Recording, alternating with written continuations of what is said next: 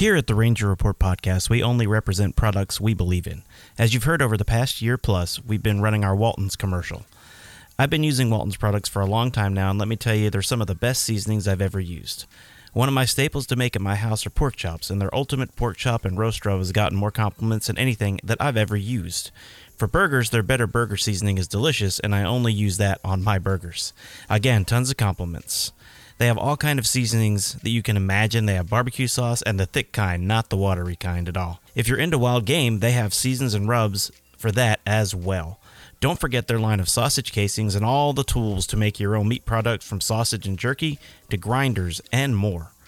Walton's really is a one-stop shop for everything but the meat.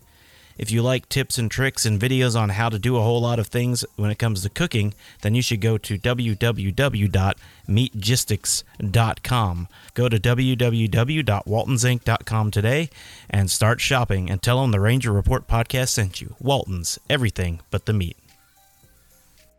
I might as well be going, change up. This is Bruce Bochy, and you're listening to the Ranger Report. The Ranger Report. Yeah, the Ranger Report. If you want the inside scoop, listen to the Ranger Report. Oh, here we go.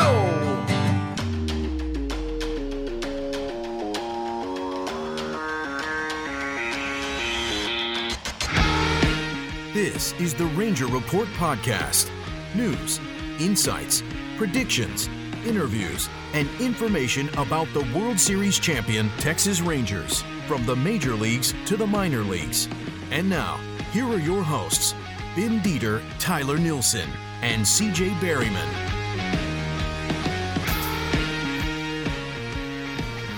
Hey everybody, welcome to the Ranger Report podcast, brought to you on the Fans First Sports Network and part of Dallas Sports Nation. We're coming to you on the Preferred Health Solutions online studio, and of course, as always, brought to you by Walton's, waltons.com, everything but the meat. Glad to be here. I am Ben Dieter. You can find me on what's formerly Twitter at bdieter75. You can find me at CJB_RR. I'm CJ Berryman on the X. And I am Tyler Nilson, and I officially changed my X name, so you can find me at the Ranger Report podcast. Nice. All right. And nice job. And of course, our guest tonight is former Rangers beat writer, current athletic writer, Levi Weaver. Levi, how are you? I'm good. I refuse to call it by its new name. It's hard, isn't it? You can find me on Twitter at 32EFUS, and it will always be Twitter to me. Yeah, I still say Twitter all the time, and I hear a lot of other people. So be careful, though. Ban your account like they did Tyler. Yeah, they banned me, Levi, because I used to refer it to as another thing instead of the X. Just kind of think of the letter X. So I will not be saying that word anymore. The porn site. Oh, so no! Are they going to free me from? Are they going to cut me loose and release me from that prison? Oh no! Please don't do that. Yeah, they suspended my account, so that's why I had to get a new one. For calling it Twitter. For calling it that, he called it a porn site. X-rated porn, because I used to say X-rated, and you would follow it up. Yeah, we were just being stupid. All right, CJ, it was all fun and games. CJ, go ahead with what you got to say, and then we'll get started. We still need some help with Tammy, my comrade in arms that I served in the Air Force with. She's needing that small intestine implant, and we've been posting and tweeting Levi the information on how to go into the GoFundMe and give her some help, because the VA is not. They're just. I talked to her today. She's in high spirits, but everything's a process. We need to help pay for them to get there, because she's going to obviously have special needs when she travels, because she can't dangle her feet. She can't. And this is somebody that's close and personal. One of my best friends when I was serving our country, and she served our country very, very well as well. So we'll repost that with this podcast, and just keep her in your prayers and help what you can. Thank you very much. It's on our Twitter and Facebook right now. If you guys want to donate, the GoFundMe is there. So thank you guys very much.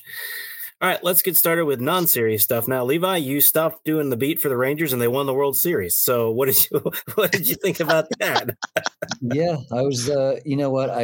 For a minute I thought that I was the curse, and then I realized that they had never won a World Series, and my first year on the beat they went to the playoffs. So then my mind was like, okay, well then what was it? And I've settled on it was Tom Grief. He retired, and then they won the World Series. It's not my fault. It's Grief's fault. No, I can say I love Tom, and everybody loves Tom, so everybody knows that that's a joke. But yeah, that was pretty wild of them to just wait until I came off the beat, and then they finally do it. Fortunately, the Athletic took mercy on me and sent me to Arizona anyway. So that would have been just like an all-time punch in the gut if they'd won the World Series and I'd been watching at home. So I was very fortunate. Not just that I'd be watching at home, it still would have been cool, but like watching at home after I sat in the press box for so many, like 13-6 losses. I remember there was many nights and you're just like, dude, it's October and whatever you're tweeting, you're like, whatever I'm tweeting, just ignore it. I'm exhausted. Yep. We're all over it. It's September of 2021 and they've had 95 losses or whatever. It's like, just end us, please. They pulled it off. And man, what a it's still a little bit surreal, I think, for myself anyway, but I think also for a lot of fans, just to be like, man, that feels kind of like a dream that they did it. They finally won their first World Series after all the years of however long you've been watching the team, whether it's from that first year in 1972, and I know there are fans that have been doing that through. I jumped on board watching them in the late 80s, but even fans that came on in the playoff years of the 90s, or even became a fan when they made the World Series the first time in 2010, that was still 13 years before they finally pulled it off. So people have been waiting a long time, and it's pretty cool. So I do have to apologize for you on behalf of Matt Hicks and Hicksy. So when we had him on the podcast recently, he said there was only 3 people in the booth, and he said, I forgot about Levi. He was the one taking the video of the call, and damn it, Levi is just so damn sneaky. He's like, he just shows up in the corner and is taking the video of Eric making the call. So how special is that to be a shadow in there and just sneaking that video out there? So I had people ask me, like, oh, what was it like to finally see your team win the World Series? And I'm like, it's not, when you cover a team. And I don't know, I think some people think that this is not true, but it really is that, like, it's your job to be objective. It is your job sometimes to say things that are critical of a person that you talk to every day, right? And you see how the sausage is made, and you get to know the foibles of, ownership, or just. I think that the easiest way to put it is, like, if you live and die with every win and loss, a couple of things are going to happen. One, fans won't take you seriously because you'll start to look at it through the lens, or you'll continue to look at it through the lens of a fan and be like, we first of all, big word to say we can still do this. We can pull it off. And people are like, you're being delusional. So you don't really have any credibility. Secondly, because you're there for all of the games, or you're at very least, there for most of them and watching all the rest, you would absolutely burn out if you could keep caring about every game the way that you used to when you were a fan. And so it very quickly becomes a job. And so there was that, but I was sitting in the press box for the first couple of games, and I'm like, what if they do this? The team that when I was 9 years old, I lived and died with Nolan Ryan and Julio Franco and Ruben Sierra. Yes, and watched through all those Pudge Rodriguez and Juan Gonzalez years, and then, Josh Hamilton and Michael Young, and like, this whole, all I wanted when I was a kid was for the Rangers to win the World Series. And like, what if they do it and I can't enjoy it?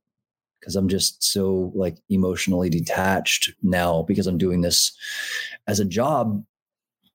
And I promise I'm getting to a point here. Like, I was like, I feel like I will have robbed myself. It's like, yeah, it's cool. You're in the building. You're going to get to walk in, but also you're not going to be like, it won't be special, And then I finally had the idea to write the story about Nadell. And, I'm friends with Eric, and that relationship obviously has changed from the time that I was a kid, and he and Mark Holtz were the voice of Rangers baseball. But I kind of realized, like,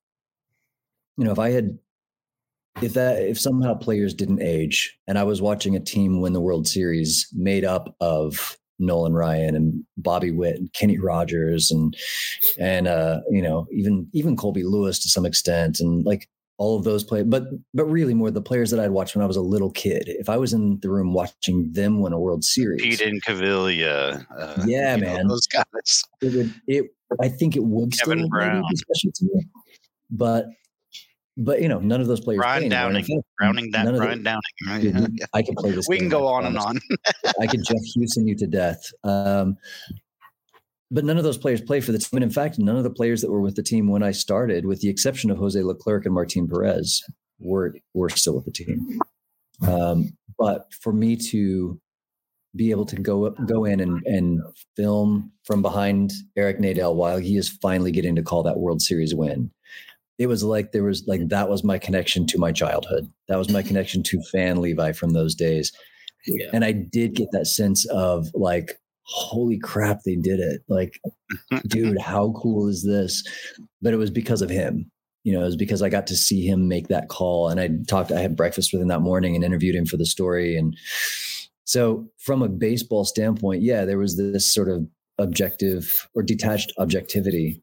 I had a job to do. But I did find my little thread to the special, like, they finally did it moment. And it was absolutely through like being able to watch Eric make that call. I didn't even see the last pitch. I was so focused on watching him. I had to go back and watch the ninth inning later. It was, yeah, man. And thanks again to him if he ever hears this. And I've thanked him personally also, just like for him to allow me to write a story about him in the middle of one of the most important weeks of his life, and to like be in that booth and film and like watch that happen firsthand. That was an all-time moment for me. Like, I really don't think there's anything else in the baseball world that would ever, flip that same switch for me and be a special. They could never take it from you. They could never take it from you.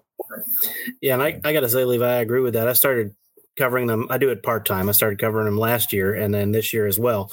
And I always thought I would never be at that place, but there were a couple of games this year that were, blowouts. And I'm sitting in the press box thinking, man, this needs to end. And as a fan, I never would have imagined, like, I always stayed till the last out. I was always excited about it. Then I was like, I got to go down there to the press conference after this. And I got to go, you're right. After a while, it becomes routine. And I don't even do it every day. I just do it, 12, 15 times a year. So it's pretty funny how quickly that turns once you start having to write and cover and talk to people and do all that. It's not quite the same as when you were a fan. Yeah. And it's one of the coolest jobs in the world, but it's still a job, and especially being on the beat where you're there every day. Like, people think you get to go to a baseball game for work. That's so cool. And like, it is. No, you're right. It is very cool. Also, I get to be, I have to go to the ballpark at about 2 p.m. And there's about 45 minutes of just standing around waiting for the one guy to walk into the room that I want to talk to. And they don't want to talk to me. I'm a second-class citizen in that room. And I get it. I understand. I'm not a player. I never will be, but we're just standing, and then we go up and we got to work. And then it's time for the game. And also at Globe Life Field, we presume there's a game happening down there where there's oxygen, but we're in a space station, can't really see the game. So, there's 3 hours up there, and then it's hurry, get down there, get your quotes, transcribe your quotes, write your story, send it to the editor, wait for the editor to get back. Like, it's work. And that will absolutely, it's just a different experience than, hey kids, it's a special day. We're going to go watch a baseball game in person. And then you show up and, it's a great time, and there's nothing like going to a big league baseball game for sure. But it's the trade-off. Yep. Tyler. Levi, I think you make a really good point too. You're talking about growing up, just being a fan, and then all of a sudden it's professional. But, being friends with Nadel, you got to take one of the most iconic pictures there is, if you really think about it, being in the booth when he made the call, because the Rangers have never won a World Series, and there you are. You're sitting in the presence of a Hall of Famer.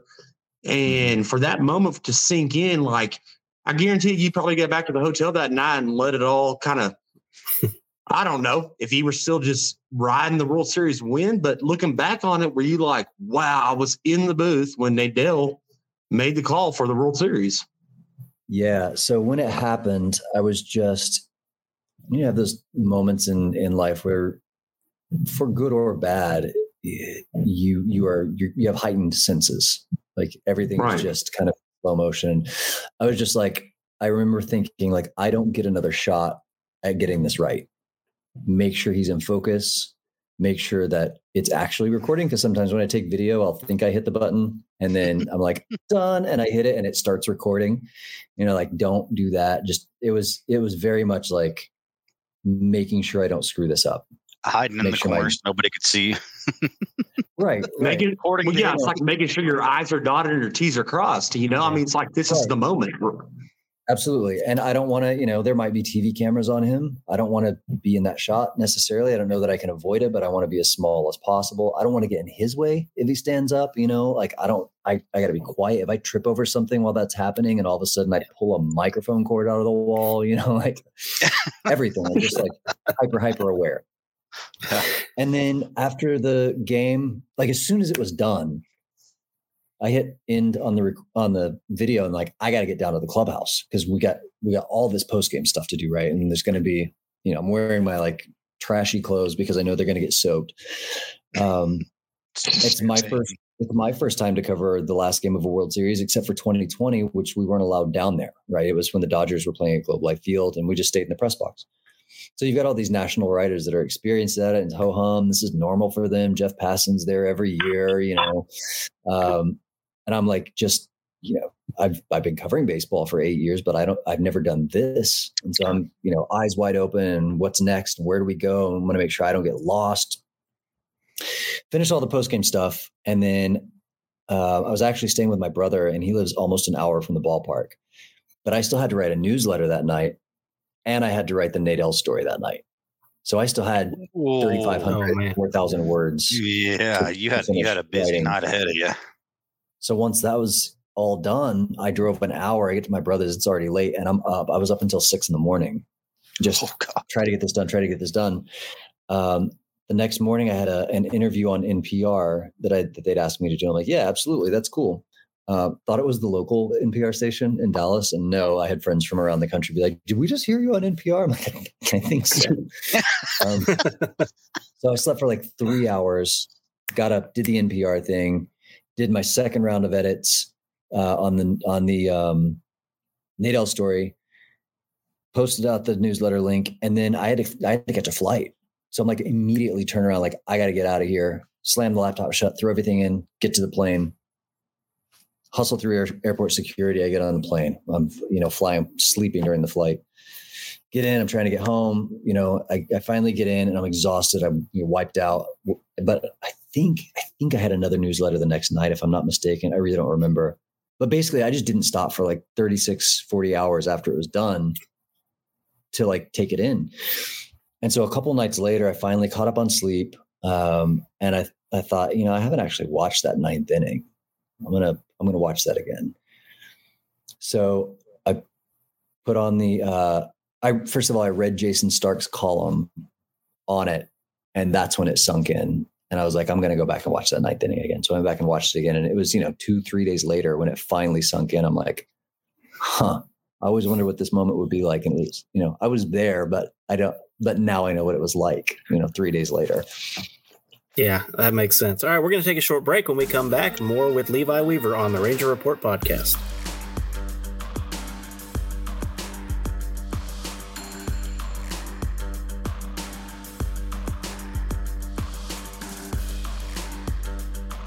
All right, everybody, welcome back to the Ranger Report podcast on the Fans First Sports Network, and we're here with Levi Weaver. All right, Levi, there's a couple of big-name free agents out there that still aren't signed. Jordan Montgomery, Blake Snell, and most of them are Scott Boras clients. But, everyone's just wondering. I know the TV money had a lot to do with the Rangers, but it's not just the Rangers. Why haven't these guys wound up somewhere with spring training already going?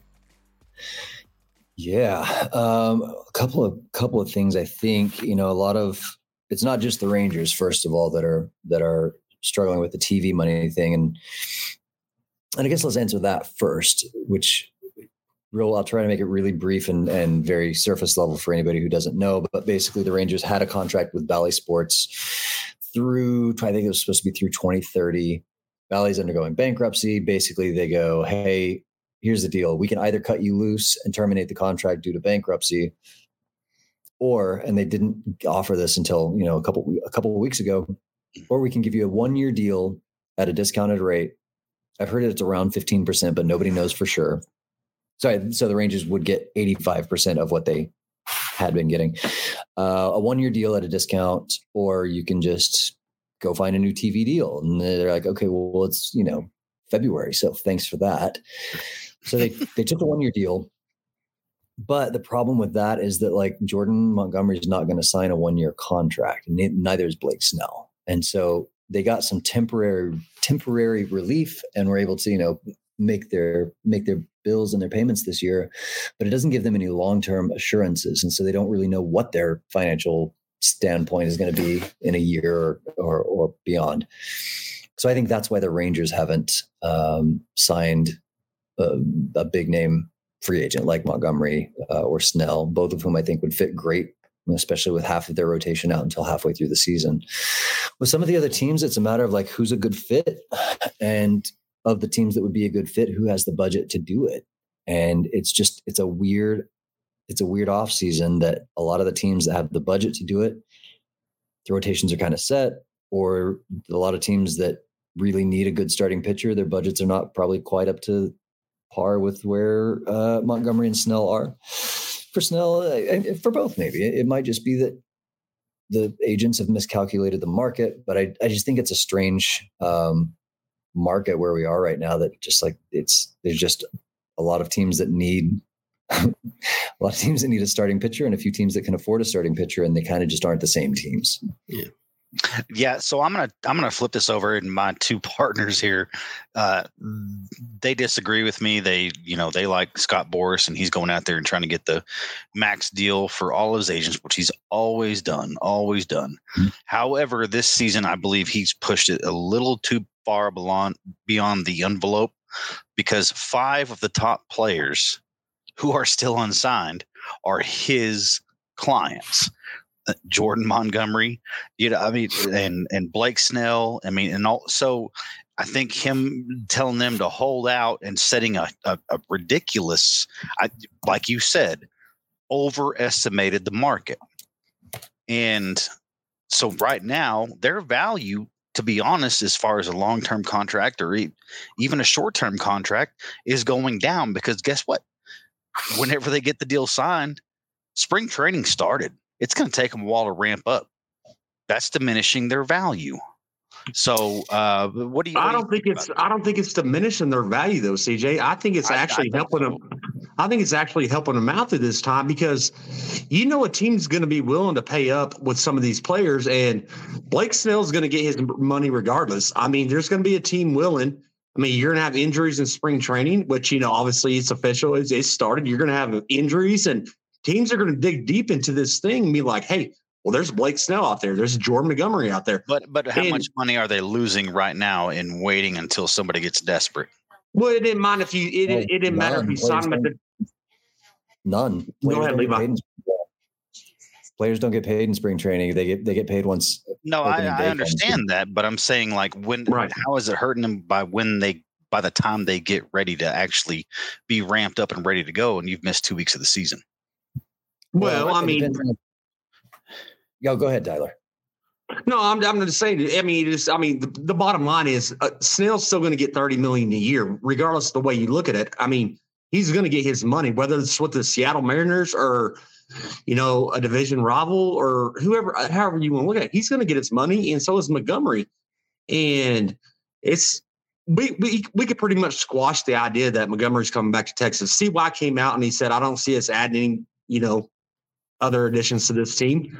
I think he's happy with the way the club looks right now, and he's not going to give the money up because he doesn't know that outlook for the next few years with this Bally deal. So I guess we can just let Montgomery go. The other factor here also is that, I don't know, it's February 17th, so we're like 2 days into spring training. We'll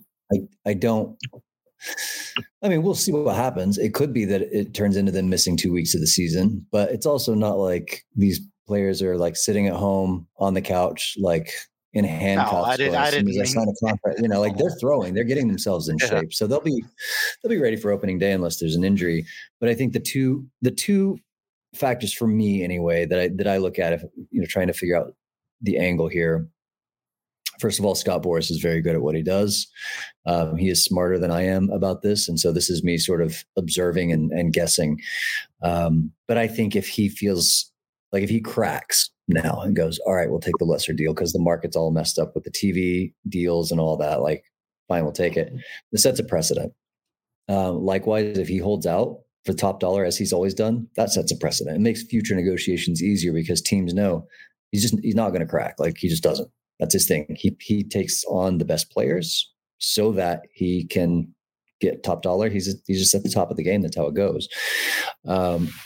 And to Tyler's point, there will be injuries. And so, yeah, it's a little bit of a gamble. One of those guys might have to take a pillow deal and reestablish their value next year when the TV market is ideally, hopefully, fingers crossed, a little bit more stable. Yeah, it's possible. But if that's the case, then they're going to ask for more per year in a 1-year deal than they would get in a 6-year deal. Yeah. So the players are probably going to be fine. Yeah, you run some injury risk, you blow out your elbow in the halfway through a 1-year deal, and then you're in trouble. But hey, look, man, the market's weird right now. These teams, we don't have good matchups. You want to take a 1-year deal and make about $5 or $6 million extra this year? Let's try it again next year. And we've seen that work for good. It worked great for Adrian Beltre. It does work for players, but I think it's more about, and I think it's more about not setting a bad precedent if you're Boras, and especially this early in spring training, where this is the time when we start to see. I mean, was it Kyle Bradish just had a UCL sprain with the Orioles? We're going to see more of those. They're going to try to, and they're going to try to do injections and stuff. But I mean, if you have a UCL tear, I mean, the writing's on the wall. So their window right there to diagnose and get that figured out right now is it's coming up pretty quick. The deadline on that so that he'll be ready for next year. So that's another thing. I mean, you go out there, you sign you sign your big league deal, you sign your huge deal, which they've been waiting on their whole lives for, that they've earned and waited for, and then they go out there and blow UCL. That's I mean, there's two sides of the coin. So I completely understand Ben. I completely understand what Tyler's saying. And I didn't think about it the way you were saying, is like Scott Boras has always set this precedent and he can't crack from it. Yep. Not even when these are weird ass times. Yep. He cannot crack. So it's a good argument to have, good conversation to have. And I'm glad we had it. All right, let's shift a little bit before we wrap it up with Levi and ask, since you were there, well, you weren't there actually when they signed him, but everyone wants to know, do you think Wyatt Langford makes this team out of spring training? Ooh, good question. Wait, this is another hot topic with us. Tyler thinks yes. I think there's no way. Not yet. I will say, like, the incentives that they've given teams now in the new CBA, where if your guy wins. What was I wish I had it right in front of me, but basically you get a draft pick if your guy finishes in the top, whatever, of rookie of the year. And, they're incentivizing teams not to hold guys back. So I think if he is, I'm very excited to see what happens once the spring training games start. And you can't really, I made this mistake a few years when I was early on in covering the team. I've seen a guy just light it up in spring training and being like, oh, he's definitely going to make the team. And then the manager has to remind me the next day, like, who did he hit that pitch off of? I don't remember. The name was, do you know that name? No. Okay. Yeah, he was in single A last year. It was the 7th inning. They ran out of their normal pitchers. You probably didn't know his name because his name wasn't on the back of his jersey because he was there just in case. So, like, calm down. So it's going to depend on who he's hitting against. Also, it's going to depend on, like, did that guy look like he had his good stuff? Was it his first outing? Was he just out there just establishing the strike zone or working on, hey, I picked up a changeup this winter and I'm just throwing all changeups and the batters know the changeup is coming.